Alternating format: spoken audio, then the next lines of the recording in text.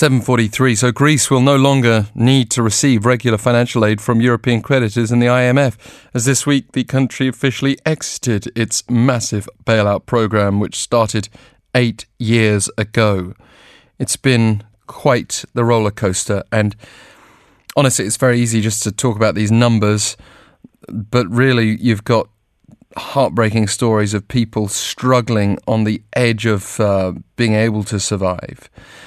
People who have been dealing with, for example, an unemployment rate peaking at 27.5%, at 58% for people under 25, and an economy that's now 25% smaller than when the crisis began. They say it will take decades to pay off a debt pile of 180% of its GDP that still exists. Dr. Angelos Chryssogelos from the Department of European and International Studies at King's College London now joins us on the line. Thank you for taking the time. Oh, thank you. I mean, first of all, just to this achievement of paying this money off in the first place, the country borrowed 0.3 trillion euros, $330 billion roughly over the course of 8 years. And that was an unprecedented amount in world history. How did the country end up in that place in the first place? Why was it such an icon of the 2008 global financial crisis? Well, I think the important thing is to realize that, of course, some things happened because of severe mistakes that piled up over the years in Greece. So for many years, basically, Greece lived over its means. It overextended itself, particularly the borrowing of its public sector in the financial markets. The state played a big role in the economy of Greece. So it overextended itself in terms of pensions, benefits, hiring people. But the main problem is that the moment the financial crisis hit, the state basically found itself completely unable to borrow in the financial markets the way that it could in the past. And the moment that problem happened, the moment the Greek state could not borrow anymore, it didn't have any of the instruments that a normal economy would have with its own independent monetary and fiscal policy. So it couldn't go into more debt, it couldn't undervalue its currency because it shared a currency with the rest of Europe. And the moment this problem happened, it became a problem of the whole of the Eurozone, because if one state found itself on the borderline of insolvency, then there were serious concerns about the integrity of the rest of the Eurozone. And the moment this became not just a Greek problem, but a European problem, that's when the Eurozone and the IMF stepped in to bail out Greece. And this bailout, it was a very bitter pill for some to swallow. In fact, there were riots, and we've seen the rise of populism and certainly a political shift as a result of that. But was it as bitter as all that in the end? It was very bitter. And one thing that your listeners should appreciate is that all that money that you just mentioned, which are absolutely true, 300 billion euros, when all the three bailouts are put together, is that those things were never sent, were never felt, were never really channeled into the actual Greek economy. They were directly redirected, basically, from the Greek state to repaying its debt obligations to the international financial markets. So one main problem is that all that money did not really reach the real Greek person on the street, the Greek economy. In fact, for the benefit of receiving that money so that Greece would be helped to pay off its debt and pay off its creditors, Greece had to institute really deep austerity measures, cuts, some to a degree that was pretty much unprecedented for any developed economy in recent history. So actually, the Greek economy has gone through a period of historical contraction by international and historical standards. The Greek recession over the last 8 years is now deeper and longer than what, for example, was the American Depression after 1929. have the images of this been as disturbing as that American Depression? We've seen, I think, probably movies and documentaries that give us a sense of what that era was like. Has Greece's suffering paralleled that? I think some quarters in Greek society suffer as much. On the other hand, of course, Greece today is a much more advanced capitalist economy, even Greece, which is by Western capitalist standards one of its poorest countries, but one of the poorest countries in Europe even today. Of course, it's still a more developed economy than what the United States was in the 1930s. So perhaps you don't see those images of abject destitution. What you do see is a radical decrease of living standards and spending power, spending and purchasing capacity across the board, from middle class down to lower middle class and working class. And that is manifested in various different ways.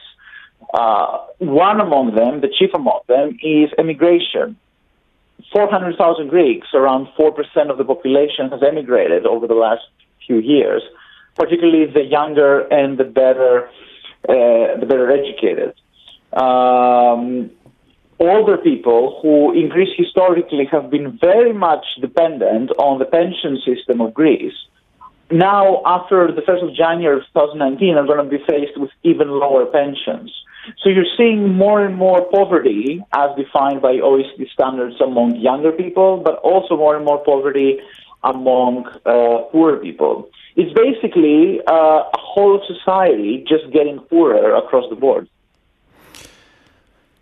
What about looking at other examples? Like South Korea, for example, is a famous case, receiving an IMF bailout from 1997 to 2001, had to go through our own bitter structural reform here. Can Greece look to other examples of maybe seeking longer-term hope? That's a very good analogy, and I was thinking about it before our talk. I'm not really an expert on Korean politics or Korean economics, but I think there's a big problem here, and the fact is that the Greek political economy is quite different to the political economy of Asian economic powers, such as Korea. The main problem is that Greece has a very weak and shallow manufacturing base, unlike Korea, for example, unlike Japan, unlike Taiwan, unlike China, unlike the other countries in your region. So one way, the main way for an economy such as Greece in the recession that it is today to develop would be to increase its inward investment and increase its exporting capacity. But the problem is that since the 1980s, Greece, but anyway, had a very weak industrial capacity. It has lost even that very little industrial capacity that it had. I think, unlike the Korean example, what Greece could be looking to would be to improve the supply of its services globally. Tourism is an example. So tourism is a service, and it's also an exporting commodity in the sense that when tourists come to your country, they bring you money. So in that sense, you are exporting a service to abroad, and you receive money from abroad. So perhaps Greece could look forward to other types of services that it can perhaps leverage and sell in the open market. So education could be one of them, or health services could be another. The problem is that these kind of services and this kind of economy is really something that whose benefits cannot be spread all that far across the whole of the country, like manufacturing is in the case of Korea or in the case of other industrialized countries. So in a sense, for a country in such a deep recession, Greece has to create its own path out of the crisis. It's difficult to see analogies in other cases. Turkey is another example, which is right next to Greece. But again, Turkey has a very strong manufacturing capacity and low labor costs. Greece will need to find its own way out of the crisis. But Greece does seem to be necessarily going through a similar route that we're doing in terms of seeking new growth engines, like, for example, startups and seeking innovation. Mm-hmm. Is that enough? I mean, at the moment, that might be seen as a bit of an add-on to manufacturing rather than being a core area of growth right now. Well, I think startups. I think there's something that is perhaps one of the few benefits of the crisis is that you see Greek people and young Greek people trying to be more entrepreneurial, getting out of their comfort zone because there is no comfort zone anymore, obviously.